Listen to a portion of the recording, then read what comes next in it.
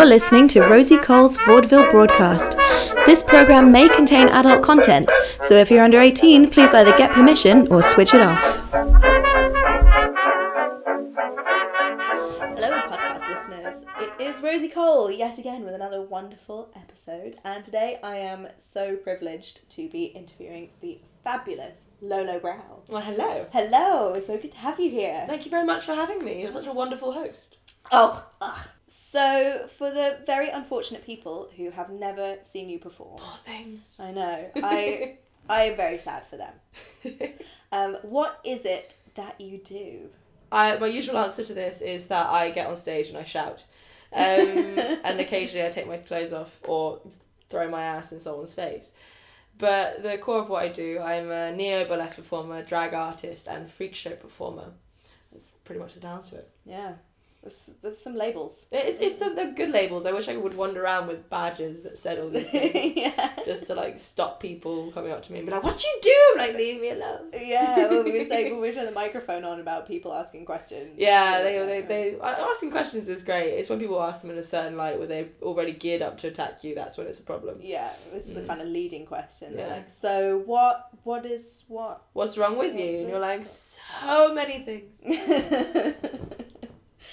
The multi-talented, multi-skilled performer you are now, obviously. Sure, why not? Had to develop over some time, I'm assuming. Yes, so, quite well.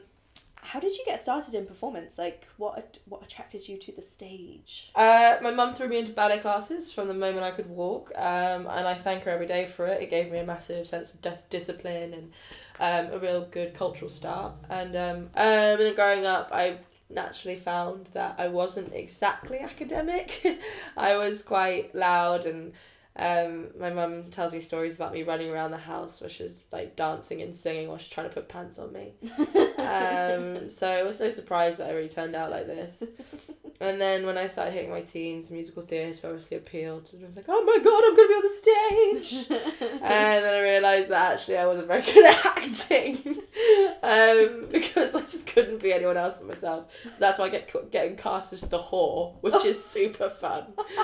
Bugsy Malone came up, which was like, Tallulah. I'm like, oh. Tallulah's awesome. Tallulah is awesome, but I felt like I was getting very typecast at a very young age. Maybe, but in the film, Tallulah was Jodie Foster. I know, and she's badass. We love Jodie Foster. I really like her, and I really enjoyed playing her. And then so as my teen years went on, became more of a freak and more of an outcast, as so many in our profession do, and found comfort and sanctuary in my drama studio with my drama teacher, and really fell in love with scripts, and also all of a sudden, out of the blue, my school hired this teacher, and I owe everything to her, and I'm still trying to track her down. If anyone knows who Maureen Bucht is, and she used to live in Windsor, please get in contact, because I'm trying to find her. She was a teacher that came to my school, and she literally just, out of the blue, just appeared, and all of a sudden, after years of being taught about musical theatre, Shakespeare, and very classic theatre, she all of a sudden just turned around and went, Butoh, Brecht, and Artaud, and theatre of cruelty, and just went boof, and physical theatre, and just threw it all right in front of me. And this, you can avoid learning all those things at a GCSE syllabus. Teachers don't have to teach you those things. You can stay classical. And if it wasn't for her coming into my life, I wouldn't know any of that. She also came in at a very difficult point where my parents were divorcing, and I was super, super just fucked in the head a little bit. And so I was avoiding a lot of my work, and she was really hard on me, and she just nailed it. She was like, no, you just got to do it. She shouted at me and got it done. And she just showed me so many weird, wonderful things that I don't think I would have. I think I'd probably be doing Shakespeare now if it wasn't for her. I would love to see that. I love Shakespeare. I think it's beautiful, but it's definitely not for me. So yeah, she just kind of threw all these things at me, and then I went on to obviously go to drama school, Central School of Speech and Drama, which gave me a lovely education in performance art, where I made puppets out of ox tongue and and Lovely. licked sand You didn't and ran around on my which knees. course did you do? Performance art, theatre practice. Ah. So it was really, really, I really enjoyed it. I had a great time, and my training was really, really good. And Simon Donge was one of my tutors, and he was phenomenal. He just was so brutally honest and so bizarre, but I love him. So I learned so much, and then halfway through my theatre training there, I decided I wanted to be a performance artist, but I really fell in love with the art of burlesque. I thought it was really beautiful and very, very interesting, and like, you'll have an exclusive here. My first ever burlesque was a balloon pop. Really? To some swing music. And my original dirty name... secrets come out. And my original name was Licky Biscuit. And I wanted to be dirty, I wanted to be raunchy, but I had no idea about to go about it. But Mr. Mistress, who is Meth's past alter ego, was my SU president, and kind of luckily took me under his wing.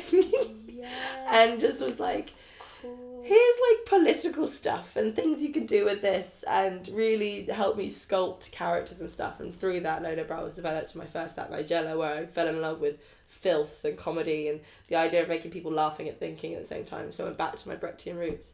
So I owe a lot to Meth. She really saved me a little you bit. out a little bit. Yeah. Can you imagine how long you would have gone on? How long I would have gone on. Classical is beautiful, and people do it so well. I love classic. I just wasn't able to do it because I have the grace of a slug.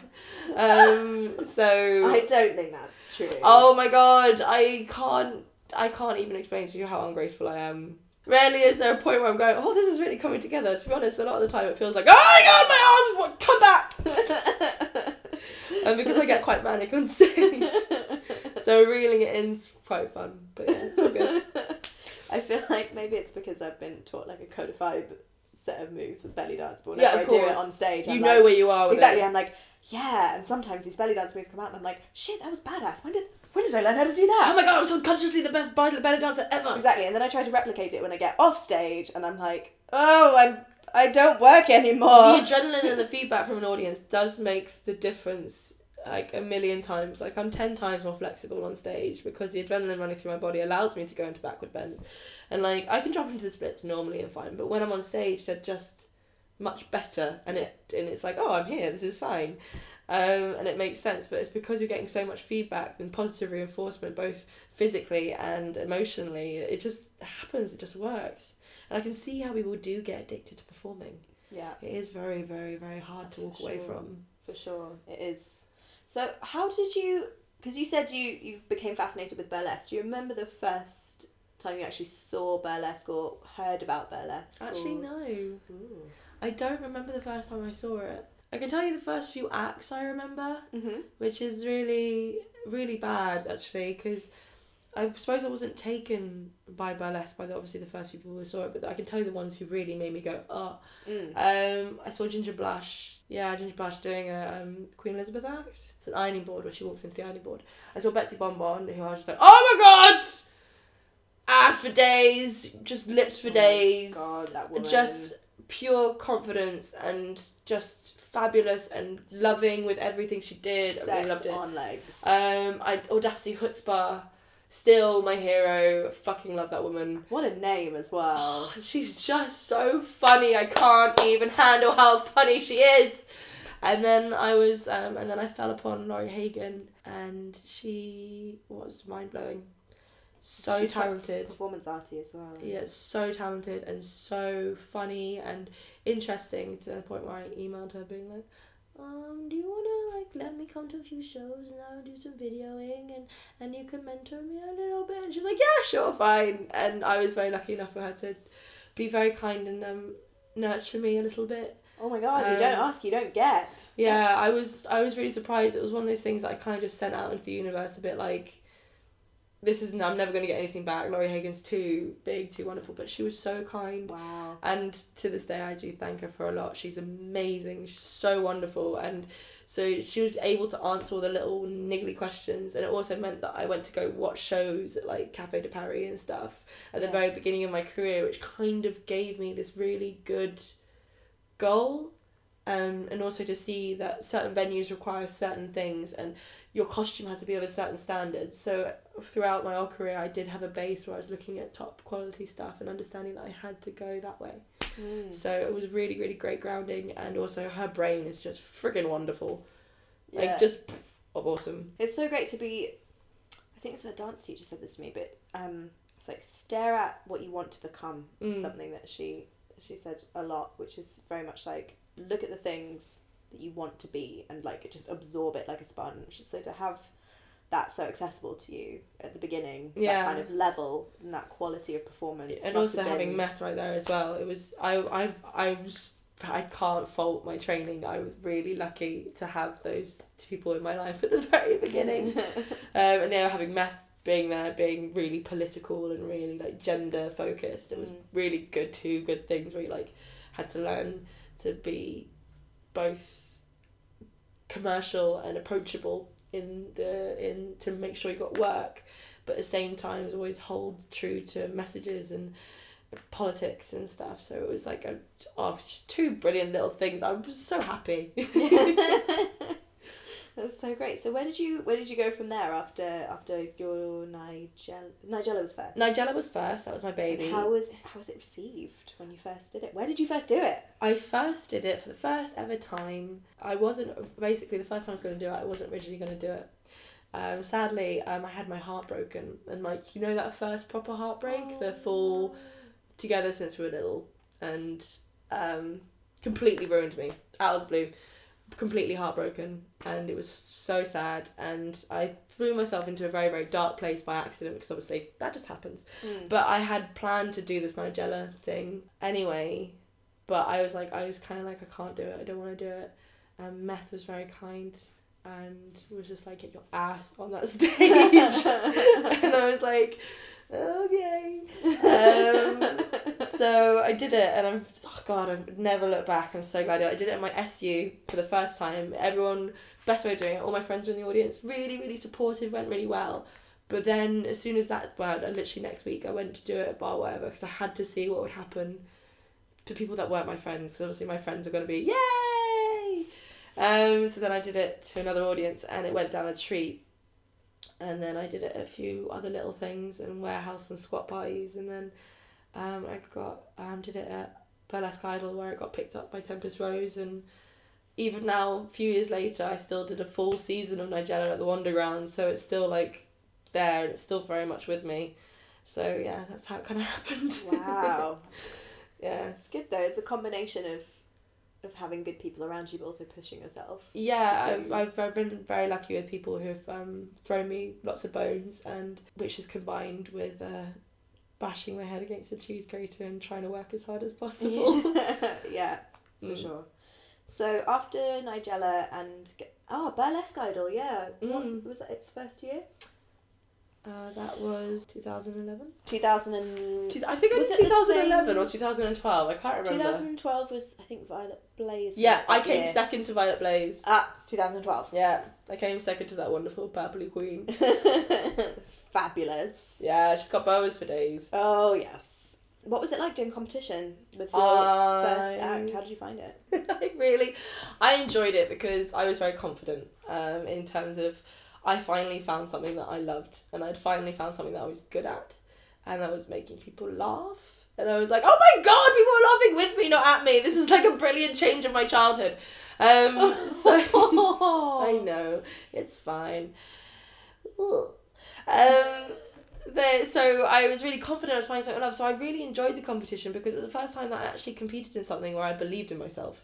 Like, I did competitions at school and things like that, and competed in sports, and that was fine, but I never really truly believed that I was going to win anything. I never had a competitive instinct, and I still didn't feel competitive with Burlesque Idol. I just felt like I was okay and to be there, and that was the first time that I felt like that. So I was like, yay, this is totally for me. And then all the wonderful positive reinforcement from Tempest, bless her, was really great, and she was super, super supportive and really wonderful. So yeah, I'm not a big believer in competition, especially with things of an artistic nature, because obviously everything is subjective, and it's very difficult to measure something against something else, especially when you look at Violet Blaze and myself. Oh my god, massively so different, completely opposite ends of the scales, and So things like that not necessarily should be in the same competition, but at the same time it was lovely to work alongside her.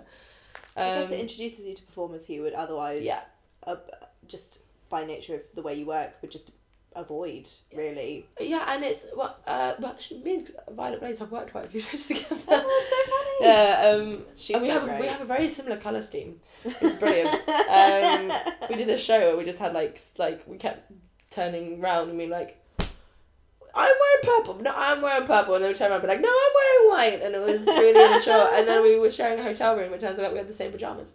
That's amazing. Same colour pyjamas. We weren't that ridiculous. But but yeah, she's a lot of fun. Yeah, so it's really good. And it's really good about teaching, because there's one thing that competitions really don't take into account in festivals and stuff like that.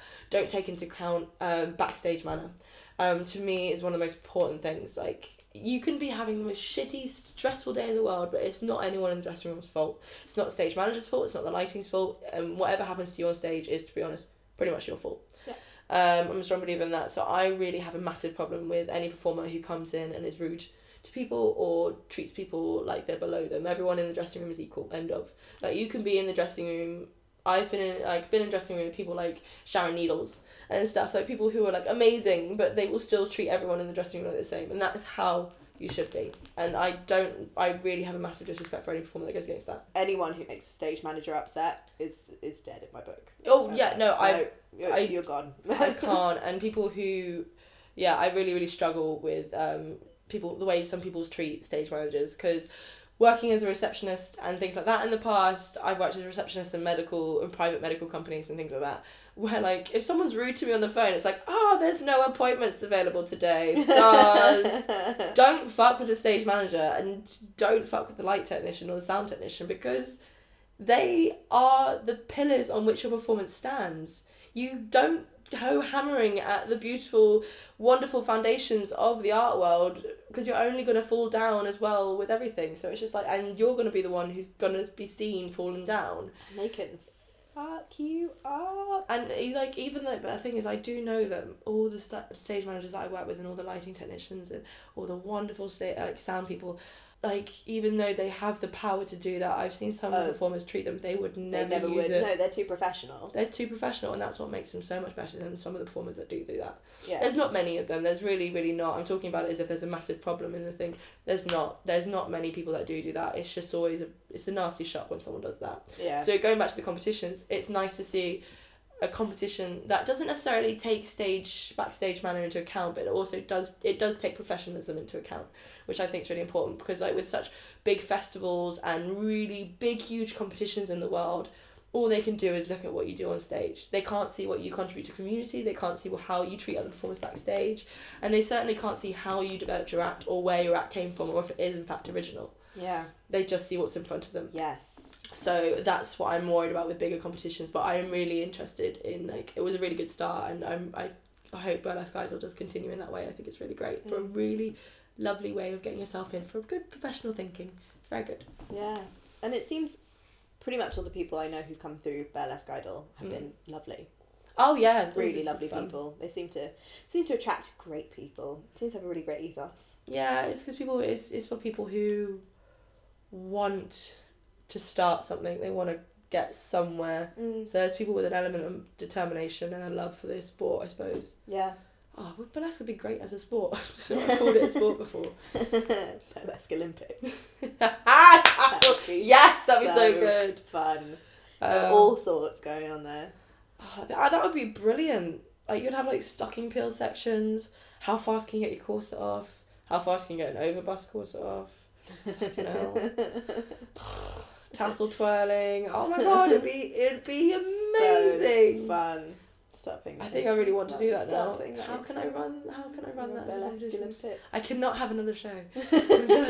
I'm done booking a show. Yeah, so Burlesque Idol happened. You started getting work with Nigella a lot. I was still at uni when this was happening, so wow. I was very lucky to start work when I was in the middle of uni. Yeah, it's very lucky. That's amazing. After Nigella, what came next? You started looking, obviously, the secret classic balloon pop first try. That doesn't exist anywhere. Doesn't in history. exist, You have an ever. exclusive on that one. I get so many exclusives. I get so excited about this. It's so great. So then, obviously, with Nigella, it's much more comedy. It's much sort of filthier. It's less classic and. It's less classic. It's still comedy, but it's still appropriate for classic burlesque shows. Yeah. It works as that comedy novel kind to of the start. bridge. But I wanted to go a little bit deeper. Yeah. I wanted. Nigella was a great gateway, and it was a really good way of getting into the community. It was light, it was funny, but at the same time, it was quite sordid. So it was like, yay, that's where I want to start. And then I approached Meth about doing another act, because obviously once you have one act and you start doing other shows, people are like, but we need you for 2 acts, we can't just book you for 1. And I was like, And you're like, yes, you can. I'll do it twice. And I was thinking of loads of ideas and stuff. I was trying to come up with something, and I was like, nothing really happening yet. But I had always just wanted just to give someone my iPod and just go, fuck it, do what you want. And I approached Matthew and like, is there a way that I can just get the audience to change music everyone? And he was kind of like, don't know if that's gonna work. And I was like, yeah, she really. She wanted to be supportive, but it was that kind of like, what the fuck? You performance art kid. And so yeah, I was really interested because burlesque and cabaret really allowed for that avenue for the audience to give back and shout, and gave them the freedom to be like, woo, yeah, I'm having a great time, and vocalise how they're feeling, and also to vocalise if they were feeling that they didn't enjoy something, which is also extremely like Shakespearean in terms of like back in the day. People would let you know if they didn't like you, which I kind of like, so a little bit of like, ooh. But I wanted to take it that much further. I wanted the audience to stop being voyeuristic. I wanted them to stop sitting there and just be like, and stop being passive. What's happening in front of you is because you're there. It's not like I'm doing this in my room. This is doing it because you've bought a ticket and you are here. So why not join in? And also I wanted to play on the idea, so many people have issues with women taking their clothes off, which is a super fun just topic that's very, very long and very, very over. Have we done that topic to death yet? Oh my god! Apparently not, even though we've been talking about it since whatever BC. Don't. So it's amazing, isn't it, how people are like, boobs! Ah! Still. But they see them everywhere, but when Yeah. they're in real life they can't handle them. It's ridiculous. But yeah, so I was just like, okay, I want you to feel responsible for what's happening then, because that way you can feel guilty if you want to feel guilty, but then you have to take responsibility for that feeling. Or if you're enjoying it, you're still taking responsibility for that. And how do you feel about that? And I wanted people to question it and think about it. And I know that that's not necessarily what's always happening with this one, but if one person thinks like that, then I've done my job.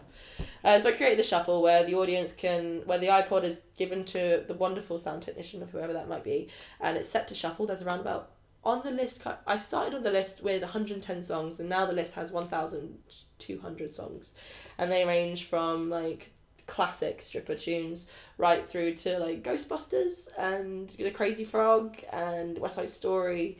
And the audience can shout change at any point, and when they shout change, the music has to change, and I have to go along with it. So it's still my favourite act. I cannot even explain how much I love it. It's my favourite thing in the world. But yeah, so the act is exactly the same. It hasn't changed. The only thing that's changed is the costume and the amount of songs, which is good. That's so cool. It's super fun. Yeah. Makes me really happy, that one, because every Yeah. time I get booked for, I'm like, yay! Because, well, yeah, it does, and it gets the audience, it wakes them up. Yeah. Because they have to start participating, not just in a, oh, we're being told to clap, let's clap. Yeah, it You know? also gets the audience to act as a team in certain ways. They start feeling the times in which they want to start change. They also start turning on each other. It also creates conflicts and discussions within the audience. I know this is a lot deeper than a lot of things that probably are happening, but I've had experiences where there's been an audience member who's been an arsehole just going change, change, change, change, and not letting any song play. Yeah. To the point where some other audience member has grabbed his mouth and everyone else in the audience is like, yay! And then they work together. So I've seen people reject other audience members for doing it wrong or for taking advantage of me. Wow. So it's really, really quite fascinating. And it's like, this is not TV, this is real. You get some really, really interesting like group dynamics. Yeah, it's really fun. It's fascinating. And different sizes, groups work really weirdly. It's really good. good. I really want to have like a whole conversation with you about this, but you do so much stuff. I want to keep like. I do bits and bobs, yeah. You say you do bits and bobs. So you've already mentioned that you did also have a radio show. Oh, years ago, yeah, I had a radio show. It was very short-lived, very much like this, where I just wanted to talk to people within the community, and I wanted to find out what made them happy and what they wanted to do. I literally did like 3 shows. I had 4 shows, and then I realised that I wanted to focus more on my performance, and I could contribute better through the industry via the shows I was creating and via performing and helping out with other shows than creating something for the public about the community. So my work was within the community and not presenting it, if that makes sense. So interesting. yeah, it basically, it wasn't for me. I didn't have the patience for it. Unlike you, who are wonderful and have the patience to listen to people like me gab on for hours about shit that... You also produce nights as well. I do, and I love my shows. It made me really happy and super stressed. Derangium. Yay! In I'm so particular, excited. has quite the buzz surrounding it. I'm so excited. Because every time you're like, there's a Derangium, it seems like early bird advance tickets just disappear within like minutes. Yeah, well, this time they really did. They disappeared in 2 minutes. That was only a small number of tickets. I'm not like selling out within minutes. But it was just nice to see that people were like, yay! Which was really good, because Derangium isn't a show that I make any money on. I break even barely, and that money all goes to my performers and my crew. I don't get paid. Not saying that it's not because I want to get paid. I do it because it's my baby. It's my little baby show where I booked acts that I want to be booked, and I want to put them in a room and go play. And so Derangium that's how Derangium started. Theatre Delhi were like, do you want to do a show? And I was like, yeah. This was like 6 months into my career. And they're like, well, we've got a basement free for this night, why don't you do a show? And I was like, that's in 2 weeks' time. So I just like kind of grabbed loads of performers and was like, I really like you, I'm not going to make any money, would you mind? I can guarantee you this much money, and if we don't make that money, I'll still pay that much. No, that wasn't the first one. The first one I was very lucky because Family Fierce were very kind and offered me their services in exchange for the door split. And then after that, it turned into events where I guarantee a certain amount of fee, and then anything above goes back to the performers. But yeah, so I just got to book all the acts that I really liked. And it was also a platform, because I don't, as a performer, you know, one of the biggest problems in our industry is money. There's not enough of it, and there's a lot of producers that take the freaking shitty piss. That's a horrible expression, but it's true. Who are absolute assholes. And when you say, this is my fee, they're like, oh, I can find someone who can do it for 40 quid. You're like, well, then they're going to be shit. Then they're not going to be me. Why did you talk to me? They have nowhere near as many rhinestones as they need to have then. And it's one of my biggest issues. But sadly, with Derangium, I still can't pay my artists properly. This is one thing I will never be quiet about. I will never like hide away. It's very, very known fact that I can't pay my artists their full fee. I fully intend on being able to at some point. That's why Derangium keeps going. That's why I'm so grateful for artists and their time, because that means that it'll keep climbing and climbing and climbing.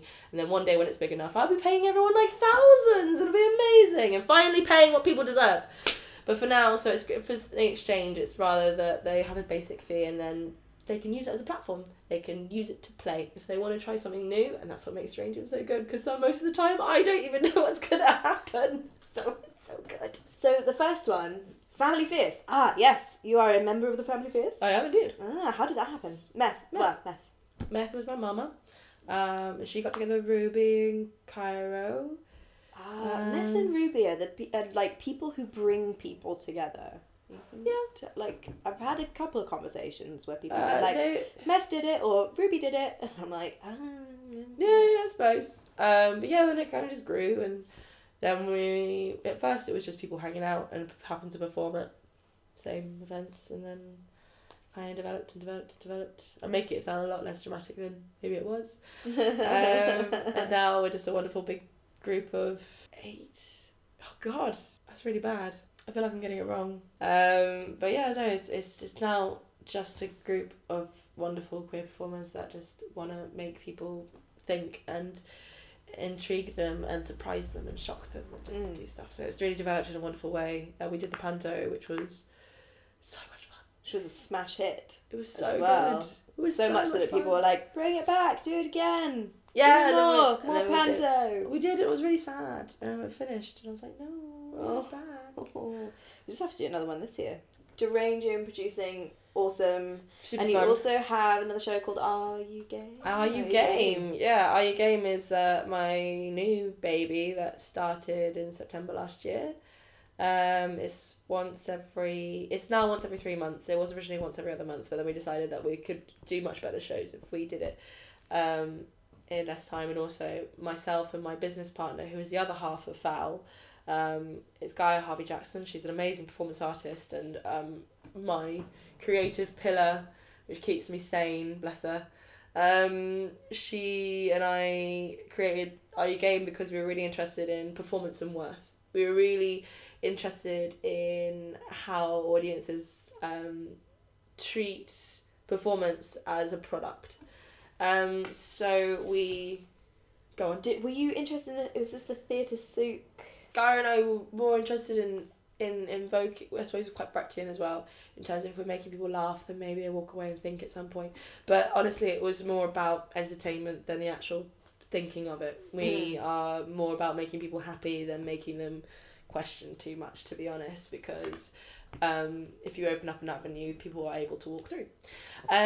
So we created a game show called Are You Game, where you have to play little games that are very bizarre and are wonderful drunken creations and doodles that get turned into these magical constructions. It's brilliant because myself and Gaia, we're never ashamed to say that our production technique is that whenever we have a new show, we sit down, we get a couple of bottles of wine and we just write, chat and talk about what we want, the biggest ideas that we want, and then the next day we look back at the doodles and things like that, and there's like dickhead hoopla, you know, and the pre-coital obstacle course and Paschetti chick sick. We were like, what the fuck? And fling flong.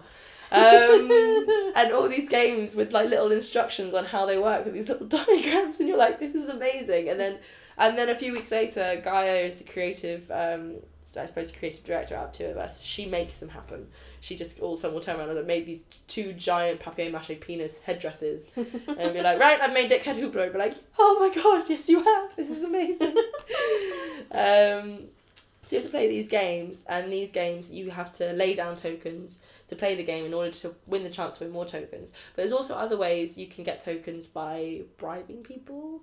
We don't make that specifically clear, but a lot of people have figured it out. You can bribe people, you can kind of seduce tokens out of people, you can technically steal tokens if you wanted to, but you're a bit of an asshole if you did. But you use those tokens then to pay for installations, art pieces, one-on-one performances, audio pieces, and it's really, and like photo booths and stuff like that, so it's all like to and froing. And then there's big stage acts where we have an act that comes to stage. We have had many wonderful acts, and then we have on stage games, and we love to reward audience members. We love rewarding people. And so when you compete on stage, you get a chance to win a performance that no one else in the audience will ever get to see. So it's kind of making it very, very rare and very special. So then they go off and do those performances. But if you don't use your tokens of performances, you can put them into a raffle and you can enter the lottery and win the Egg Cup trophy, which is very coveted. Very coveted. And the next one is on the 7th of May at the book club. Amazing. So yeah, it's a big It's one. so many levels of game playing, because there's like all the mini games, the bigger game, and then the game of like getting tokens out of other people, and like so many layers of games. Yeah, I really want to turn it into a festival. Oh my god, that sounds unbelievable. But that's that's years off. Hopefully one day maybe. But for now it's at the book club. What and a it's great wonderful. idea though. Yeah, it's just so cool, because people love, well, a lot of people love sort of interactive theatre type stuff, but to mix that with cabaret as well, it's really super fun. It's it's really exciting. I love it. It makes me happy. Yeah. Super stressful, but super fun. It's always on the night. It's so much worth every second. So, obviously, you've got 2 nights which are very much, I feel like they're really in keeping with your personal aesthetic and your super personal, like interactive. Interactive and getting people like involved and energized, but also really off the wall in so many ways. No, not really. Like, we set it up like a theatre, everyone sits down and says nothing. I encourage people to let loose. I encourage people to engage in the strange. It's only when you encourage people to engage with the weirdness and wonderfulness around them, that's when you start getting people that learn to respect performers that are close to them, and learn to understand that it's a two-way street, and this two-way street has to continue into the real world. And there is a concern that I have, and it's a public concern that a lot of people hear me rant about a lot, which is the treatment of people who look like myself or my fellow drag queens, or people who look different or are chosen simply to look different in everyday life, or people who look different by birth, get a certain amount of rejection and very, very ununderstanding and disrespectful treatment from other members of the public. So the more people we expose to the strange, the more people we excite by the strange, the more people that we have in the world that will engage with us in a positive way and send a positive message. I'm all about the love. Yeah. Don't tell anyone else. I think I'm nice and shit. But it's true, because this kind of leads on really nicely to like some of the other questions I was going to ask you about that kind of thing, in terms of your aesthetic as a performer, or actually sitting in front of me now with your beautiful makeup is as you said, you are a drag performer.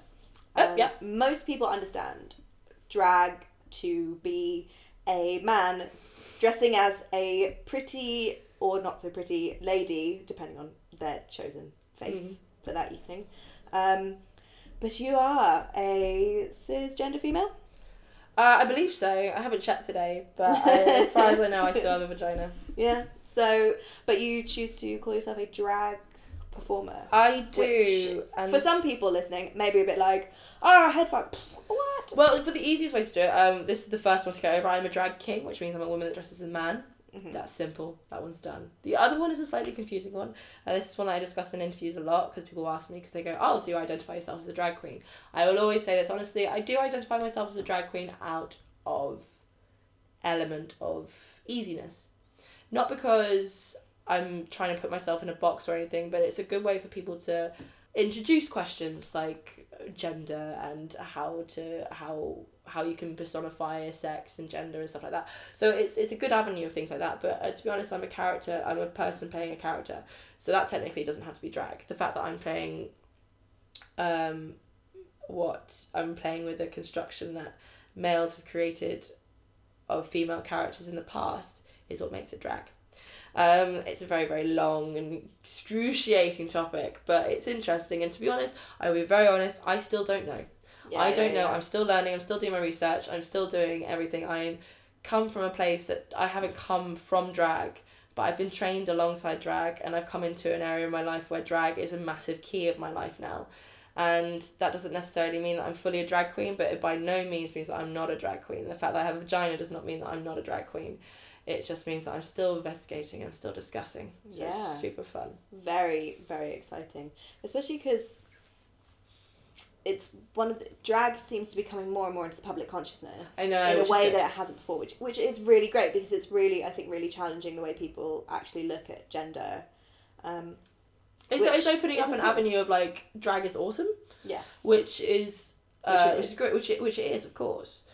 But it's changing the outside world, so coming into the mainstream, like with new shows that are representing drag and stuff like that, it's taking it into the mainstream, and not always in the best light, but at least it's making it look exciting and fun and just fucking fabulous, because it's creative people making creative things. So that's good. So it's heading in the right direction, but it's got a long way to go. Yeah, for sure. So because drag is so much about, for me at the moment, looking at it as someone who doesn't beat my face or anything like that as a drag queen, like I wouldn't identify myself that way, but I'm obviously fascinated by it, because anything creative, I'm like, ooh, shiny, yes please. For me, it's very much that playing with gender, particularly having met quite a few people who are biologically female who are like, oh yeah, I do drag, and I'm like, ooh, but not drag king, who identify as like more drag queen. It's really interesting. What is it about gender and talking about gender and playing with gender that particularly excites you? What is it about, like, it could be, you can choose, there are so many topics out there, but why gender and like sexuality and that kind of thing? It's actually quite a personal thing, to be honest. It's not... You don't have to answer if it's too... Personal was in, it didn't come from research, it actually stemmed from when I grew up. I grew up in a family of females, there's 3 of us, and but when I was younger, I was very much like my dad, and I was very much a tomboy. I was that weird kid that like collect bugs and climb trees. I was more interested in animals than I was ever in shopping. And my sister, on the other hand, was my mum's dream. My mum loved me, of course, and she was wonderful, but she and my sister had a special bond that I didn't understand when we were growing up. They went shopping together, they loved pink and blah, blah, blah, blah.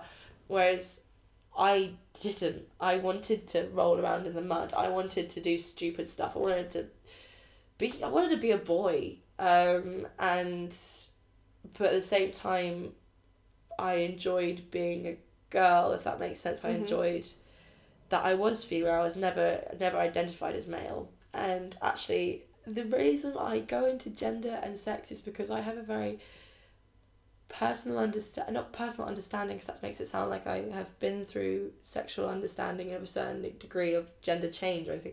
I haven't. I just haven't. I have a very open mind towards it, and it's because of one thing, and that one thing is a cat called Matilda. I grew up and we bought a cat. His name was Matilda. I say his. When we bought him, we thought he was a girl, and my mum found out he was a boy, and we'd called him Matilda by this point. And this is the reason why I love drag and gender so much. It's a really simple reason. And my mum's friends were like, no, you can't tell her that. You can't tell her that it's a boy. It will confuse her. You have to pretend it's a girl. She won't understand that it's got a girl's name, but it's a boy, and it will confuse her. And my mum was like, no, but she'll understand. It's just not an idiot. Yeah, but like so many people were so adamant about confusion, and then my mum told me, and I burst into tears, and was like, I'm really sorry, I know you wanted a girl cat. And I was like, I didn't want a girl cat, I don't care, I just want to call a cat Matilda, and I can't call a boy Matilda. And my mum turned around and said, of course you can call a boy Matilda, that's fine, name isn't anything. And from that literal moment of being like 6 years old, just being like, oh, so a boy can have a girl's name and can wear girls' clothes and still be a boy. That boy can also love other boys, and that's fine. That boy can also love other girls, and that's fine. Being a boy doesn't make you a boy. And that freaking changed my whole... It's like, I had an epiphany at the age of 6. I was very lucky. Wow. So that is why, and I was always shocked when people didn't have this understanding of like sex and gender. They just were like, no, boy is this and a girl is this, a wife and husband and hetero, blah. And I couldn't understand, and I was so blessed with Matilda that I just wanted to spread the word, essentially. So blessed with Matilda, but also what sounds like a wonderful parent who is open to calling your boy cat Matilda. Yeah, I don't think she realised the extent of what she'd done until recently. She was like...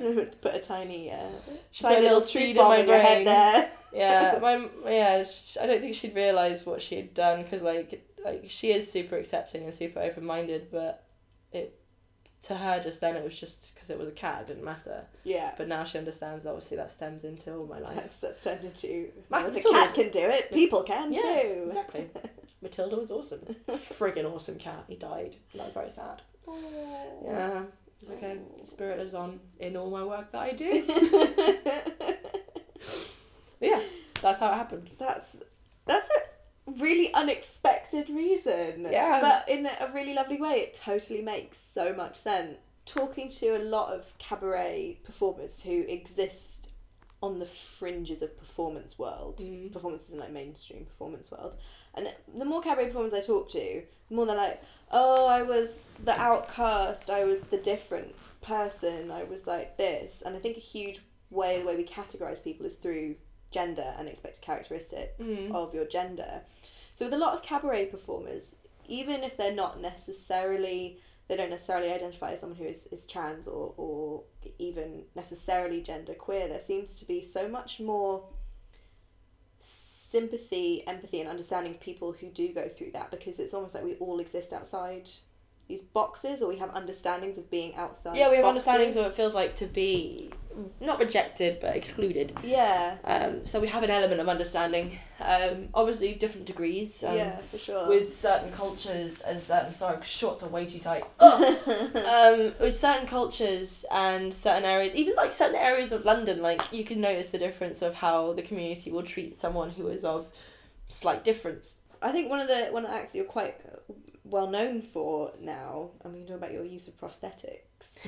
I love prosthetics. Sticking things to my face. Yes, is your lizard.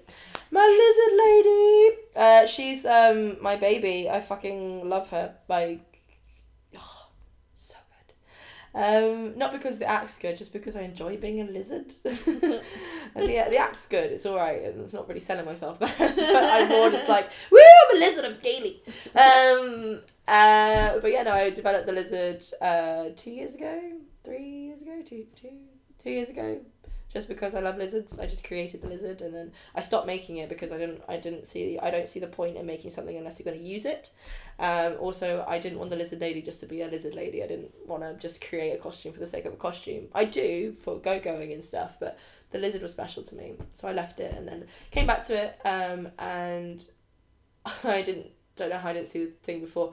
I'm a big bookworm. I read a lot and I do as much research as I can into politics and things like that, which is super fun. I created, then obviously David Icke cropped up and I was like, oh, I love reptilians. Let's make some satanic pedophile reptilians. Let's chat. Yeah. But I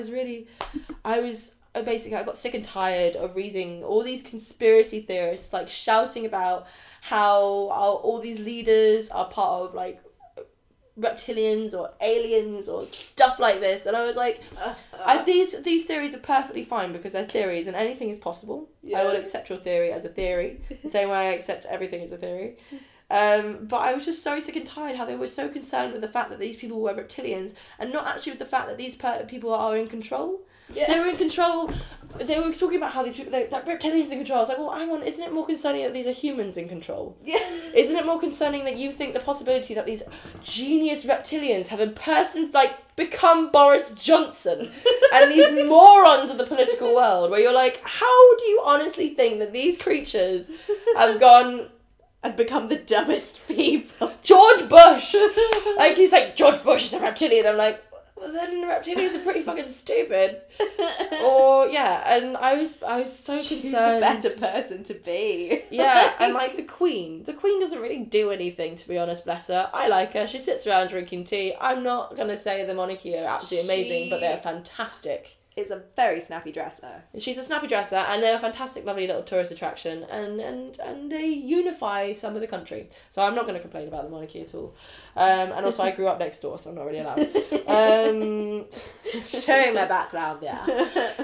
But yeah, so I was like, I'm really, really angry with like these conspiracy theorists shouting about how all these politicians were reptiles and evil, shape-shifting aliens, and I was like, well, hang on.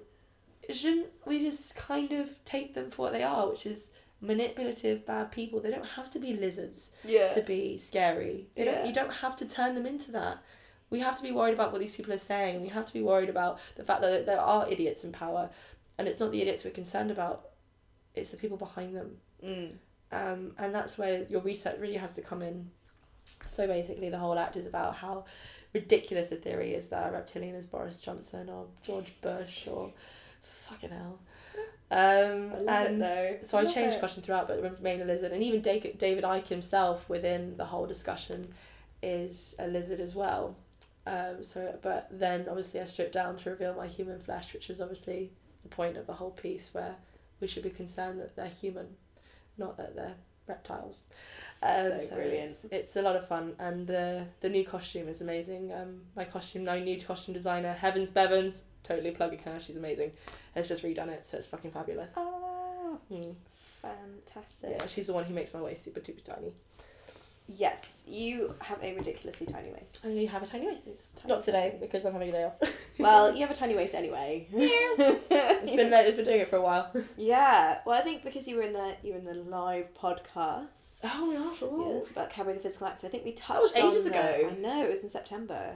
God, I know. Where is my life going? Awesome places. Awesome places. I'm gonna start doing this thing called sleep, and I'm really looking forward to it. Yeah, so I want to ask you a little bit about, you've mentioned club work a little bit. Yes, I do a lot of club work.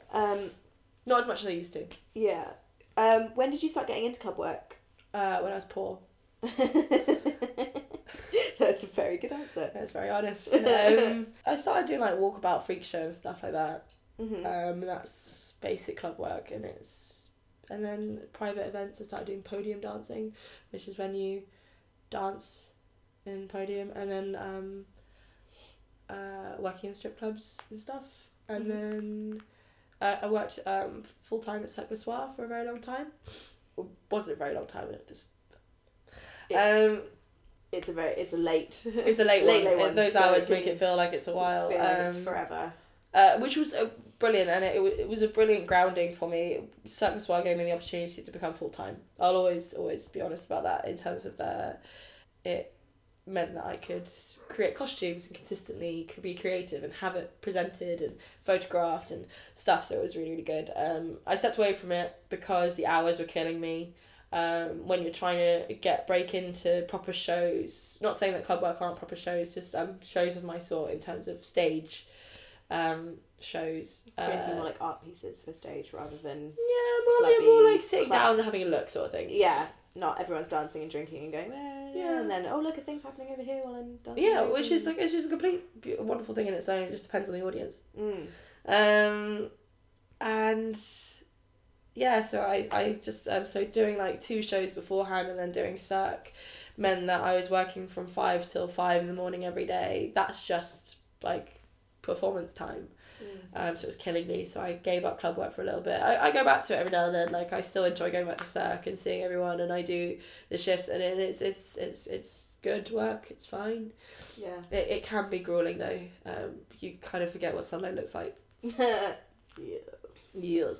It's always as a performer, that's one of the things is your hours are so different to normal people hours. Yeah, and it really affects your social life. I'm very blessed to have friends outside of the performing world who are very understanding when I can't make birthdays on Fridays, because they've been really wonderful and understanding. That some friends that have moved away from my life have not understood that I can't ask them to leave work at 2:00 on a Monday afternoon the same way I can't go out on a Friday night.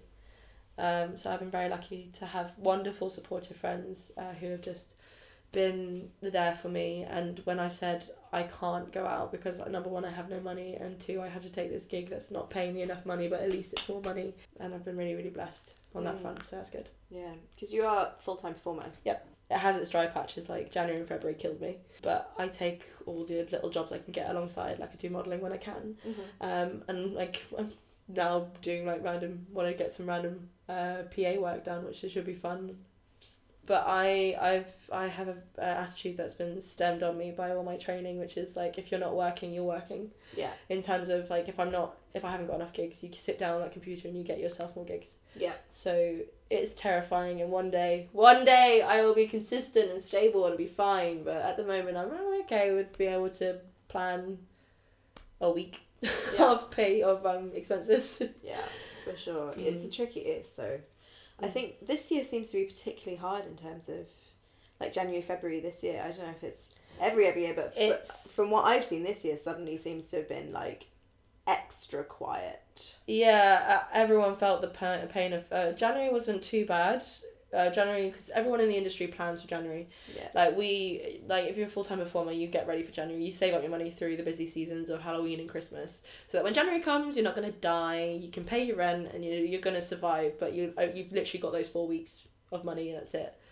So, or like a lot of people I know, when February came, we were all expecting to be back in work, and even Valentine's week, there was hardly any gigs on. Yeah. Not even ones that I could call and go do. There was enough, it was fine, and but it wasn't the same as last year. And maybe it's because there's a different element of performer. Maybe this year the performance jobs were going to a different section of performers, which is what happens. Things rotate and fine. But it was just so strange that so many people were struggling. So I don't know if there's a change in the air, maybe. Yeah. But March looks fine, so that's alright. Summer looks great. I'm really looking forward to summer. Thank God. So yeah, it's gonna be fine. But it's brilliant when you look at your diary, like, oh, summer looks great, but I can't eat this week. Oh, the joys. So you have to like call on your friends and be like, hey, let's hang out. Can you pay for it? Oh, hey, you want to cook me dinner? Yeah. I'm just gonna come over and install myself in your house. Oh, is this fridge? Oh, this is going out of date. Don't mind if I do. Do you know, is there anything you want to ask me about? Oh yeah, your guide to dating. Oh yeah, because not only are you quite on. I love seeing your posts on Facebook because they're always invariably either hilarious or political, and I love both of those things. So Yay! Because I will either be laughing or I'll be like, Fuck yeah, politics. Woo. I'm glad. So you speak a lot about how people treat you out in the world sometimes, which sometimes is nice and sometimes is not so nice. And you also talk a lot about dating. And you have your little dating series. I love dating. Yeah, I do have a dating series. Sadly, I took a 5-month break off it. So if you go to watch the videos on YouTube, there is a gap of 5 months between now and the last thing. But there is a video coming out next week, which is super exciting because I'm back on it. Sadly, I had to take some time off because work was a little bit too busy. So it was all for the right reasons. And making videos takes a long time. You know this. Like, editing is like, ugh. But it's all worth it. But it's it's a long ass thing. So doing it every week's a bit. But yeah, no, I do a dating series because I did a few reviews for various different dating companies, and I was really interested in the dating world and how it works and how it functions. And when I had singleism thrusted upon me, I revelled in it. I don't know what happened, but like a few months after I went down to a really dark place, all of a sudden discovered that I really fucking love dating. Not only do I love it, I'm also quite good at looking into it and reflection and, well, tooting my own horn in that weird way. But yeah, so I started dating and stuff, and I also was around about the time that I discovered that I was really interested in polyamory. So it also makes the dating world a little bit more interesting in that sense, but I mainly focus on just dating rather than polyamorous dating because, to be honest, one comes after the other. Yeah. You get the one down and you figure the other one out later. Because I still haven't figured out polyamory. I still haven't figured out dating. That's why I have the guide to dating.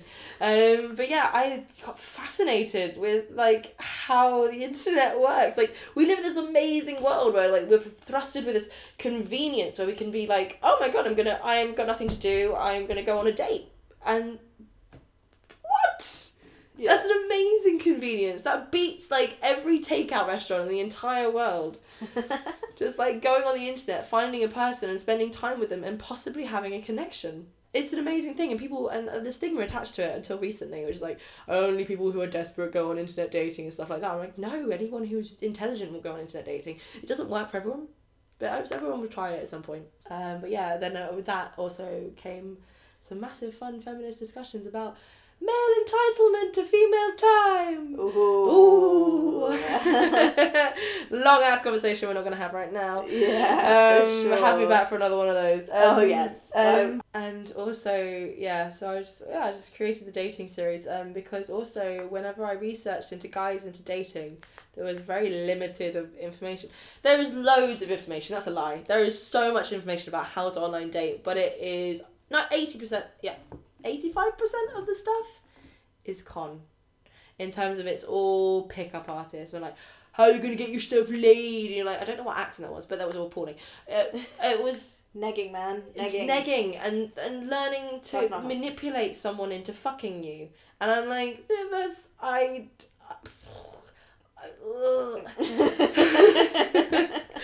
Right, let's have a sit down and chat. It so much, it's made you super articulate. Yeah, it's so brilliant, and I've made an act now about pickup artistry, and it makes me really happy. Oh my god! So but good. Yeah, so I was just absolutely fascinated, and there was and all the other ones, were women complaining about the way they're treated on internet dating sites. Perfectly justified. It happens, and it's really shit. But it wasn't really constructive. No. And also it wasn't. I, as we've discussed, have a very, very clear theory on that. If I'm making someone laugh, they might think about it. So I believe in teaching through comedy. So I wanted to create something that was really funny and that would make people go, ah! Oh my god, he threatened to rape her. And then so we're separating into sections. It started off as a bit of fun, and then actually people started listening to it and started standing by it, which I was really quite impressed by. But yeah, so it's coming back. And it totally means there's some truth in it, and there are things that people wish people heard, or were like, yes, I really identify with this experience, or so speaking truth. Yeah, it's all truth, and it's all based on my own experience, and I by no means claim to be a professional. I say it's a guide to dating, but It's my guide to myself. And you can listen to it if you want, sort of thing. I will never say this is how you should and shouldn't do something. This is just how I feel about it. I'm also now taking on a project where I'm interviewing people about their internet dating experiences in various different ways and creating illustrations around based on that sort of stuff. But alongside that, I'm also asking any male participants for them to donate me their account for 24 hours. Ooh. I've already got 4 participants and I engage in that in the next 6 months. And I want to see if it is... There's a lot of things. I will come up with a more firm thing, but I'm really looking forward to it. So fascinating, because there is a lot of discussion at the moment around being female on the internet and being a vocal female on the internet, and also trying to find trolls. Dates. Yeah, and this is becoming, I think, as women are finally going, actually no, we are actually going to talk about this, and people are going to listen because you should listen. It's becoming more of a discussion, which is so great, but it's really interesting. Because you hear a lot of, like you said, a lot of women complaining about online dating and being like, "Oh my god, so awful! This happens. Why do they do this? Why do people send pictures of their penis to people they don't know? I don't understand this compulsion. The thing is, like, don't understand that compulsion. I'm perfectly glad that you have a penis, and that's wonderful. And there's an element of me that always goes, that's something quite private that you've shown me, and I want to be able to say thank you, but you haven't done it in a way that's it makes me want delicate, to say or thank like you. You've done it in a way of just going, look. Look at my penis! And you're like, I don't go up to you and go, look at my tax return! It's the same thing to me. It's the completely unsexual, annoying and depressing thing. So, I don't understand the need to do it.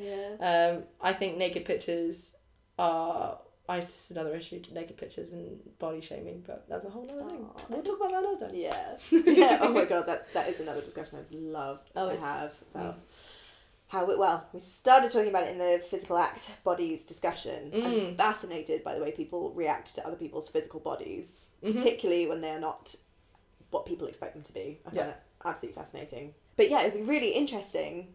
Obviously, because there's a lot of women going like, why do you guys do this? To see it from the other side and see, okay, so what do men get? Is there an equivalent? What is their culture? Because it's really fascinating. It's also because a lot of the guys I've got on to do this so far are friends of mine who are amazing people, like intelligent, funny, awesome people, but I've read their profiles and I'm like, you're not getting yourself across at all. And I wonder, and I'm not saying that women do it any better. I'm just saying, I want to see if taking a male friend and taking a female's perspective on what they are and seeing if it is going to affect their dating thing. Also, I understand that men don't get that many responses on internet dating, but a lot of my friends have come to understand that it's not their fault. It is because we are sent so much shit that we don't read all the messages. Soz, guys. That is pretty much it. We get so many annoying, abusive messages that we don't get to be able to see all the good ones. It's really difficult. It's so difficult to read all the messages. And this isn't saying, oh, I'm super amazing. I received so many messages on like all the internet dating things. It's not. Women get bombarded with shit all the time. So I'm sorry, guys. That's one of the reasons you're losing on messages replying is because your fellow mankind is fucking you over.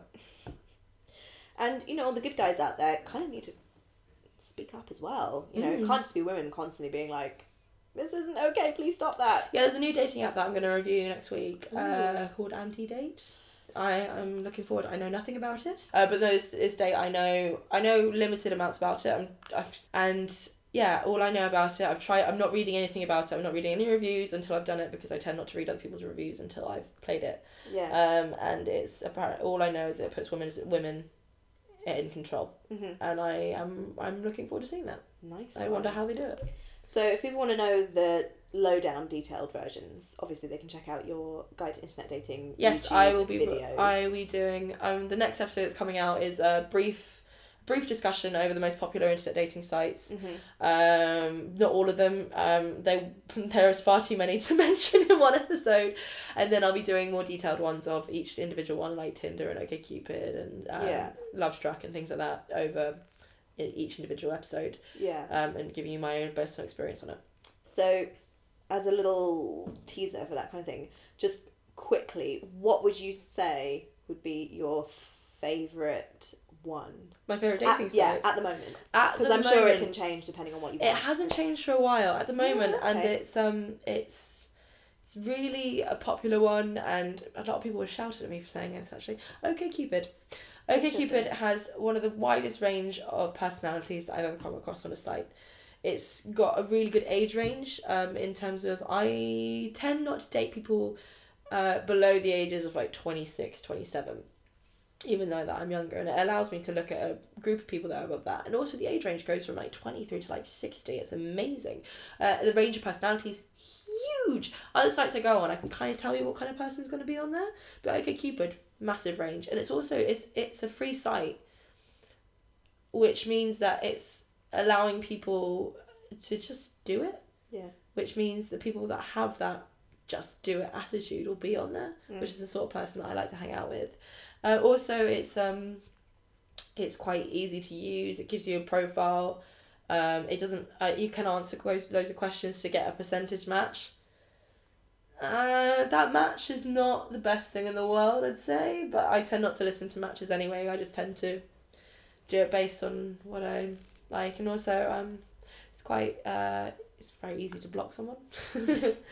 That block button is like heaven. They've got some fun questions. So they've got some fun questions, and they're bored and doodling about. You can always fill in these questions. They're quite interesting. And they're also not shy in terms of OkCupid's really trying to be open. They ask you questions about drugs. They ask you questions about sex. They ask you questions about open relationships. So they're going in the right direction. They're really trying to go in the right direction. They have a long way to go, but I really appreciate what they're doing, and I look forward to seeing how it develops over the next few years. When I was on there, I got invited to a poly party, which sounded like loads of fun, but I was actually busy that night, which is really sad. Oh, that's a shame. Yeah, it was like called a 99% party, where basically this couple had set it up so that they would invite people they were quite highly matched with. I think it was like 99% or 90% or above match. They'd invite them to the party. Fabulous. But if you agreed, you had to bring along someone who was a 90% or above match with you. So everyone had to bring someone to the party. Not necessarily as a date. But then that person had to bring the person you invited had to bring someone as well.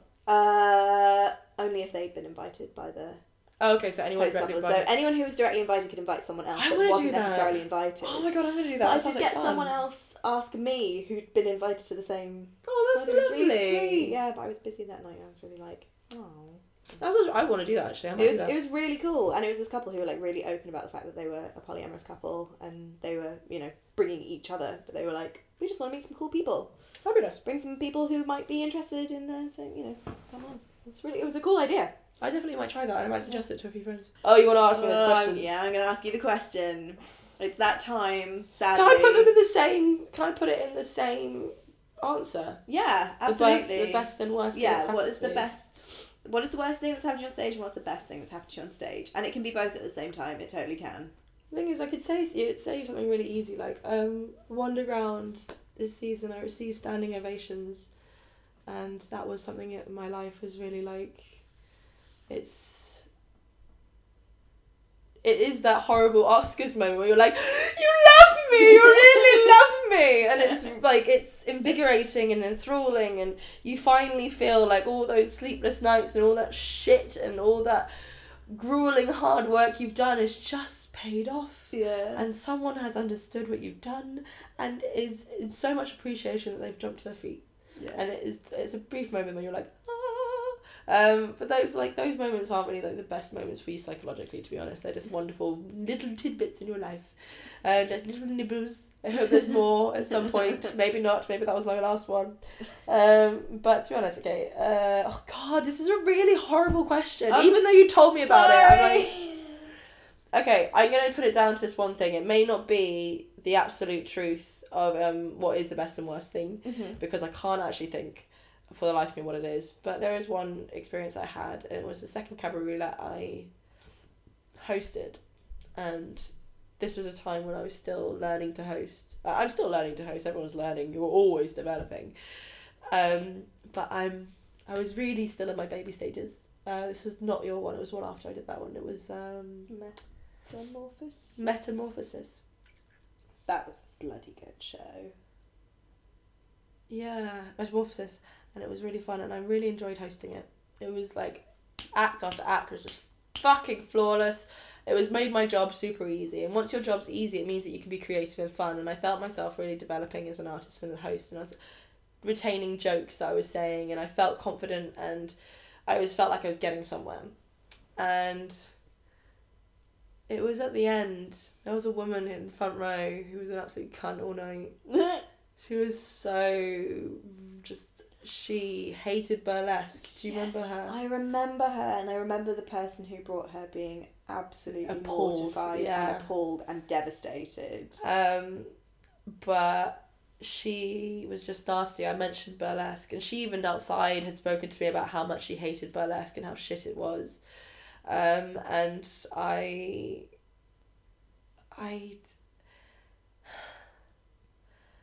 don't understand people who do that. Why put down something you don't know anything about? And it's the same with so many industries that people just shout about that how they don't like it. And I'm like, it's okay not to like something. Don't come to a show. That's fine. I don't care. I frankly don't give a shit about if you don't like it. If you feel that your opinion's not going to change, I don't have time to waste on you. I have time to waste on people who are open-minded and excited. And even if they don't agree with burlesque, they're still open-minded to the possibility that the person behind it is excited by it. And that's what's important, is the person behind it is happy. So anyway, she was being an absolute dick. She was sitting there the whole time just like, no, I don't like it. I don't like it. I was like, oh my God, she was so annoying.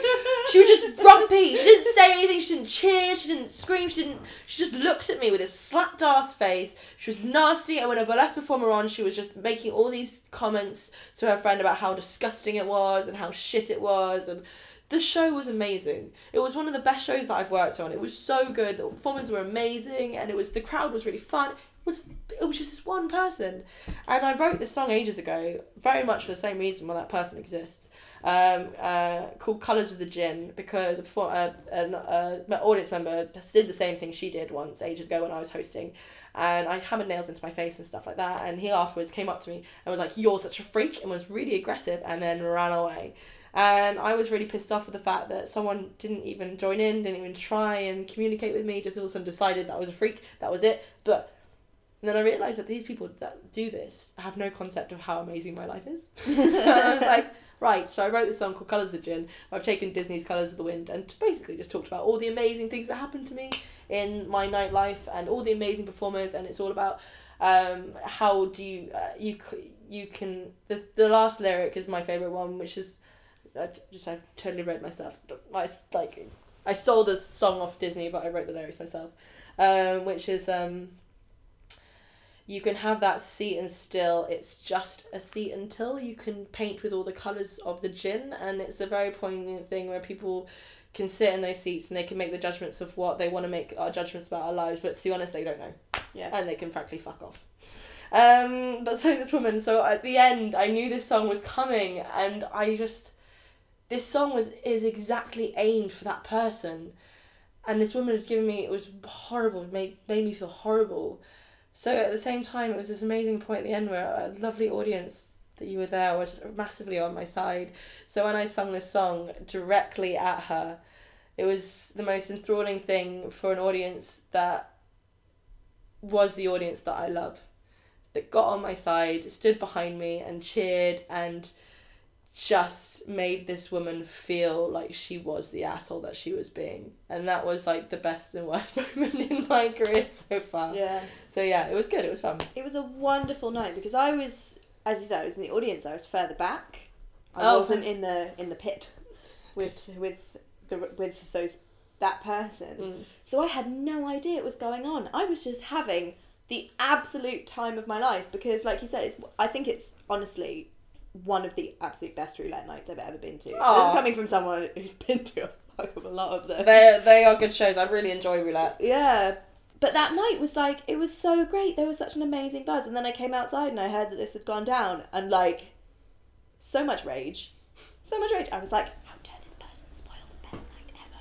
How dare they? Well, the thing is, they didn't spoil it. They just highlighted exactly what we were talking about. Yeah. And it wasn't... So it was the fact that they were being a dickhead spoiled it, but the fact that they actually brought it... Because it was the front row, or the pit. It was the pit that really got on in it, which is a shame because people further back wouldn't know what was going on, I suppose. Because I didn't want to I didn't want to personally prosecute her because that wouldn't have been helpful. That wouldn't have been helpful, and it would just alienate her further and stop her coming to shows. And it would have also made the show all about her. Yeah, exactly. And, like, if you don't, so I just she sang doesn't it deserve to that her. attention.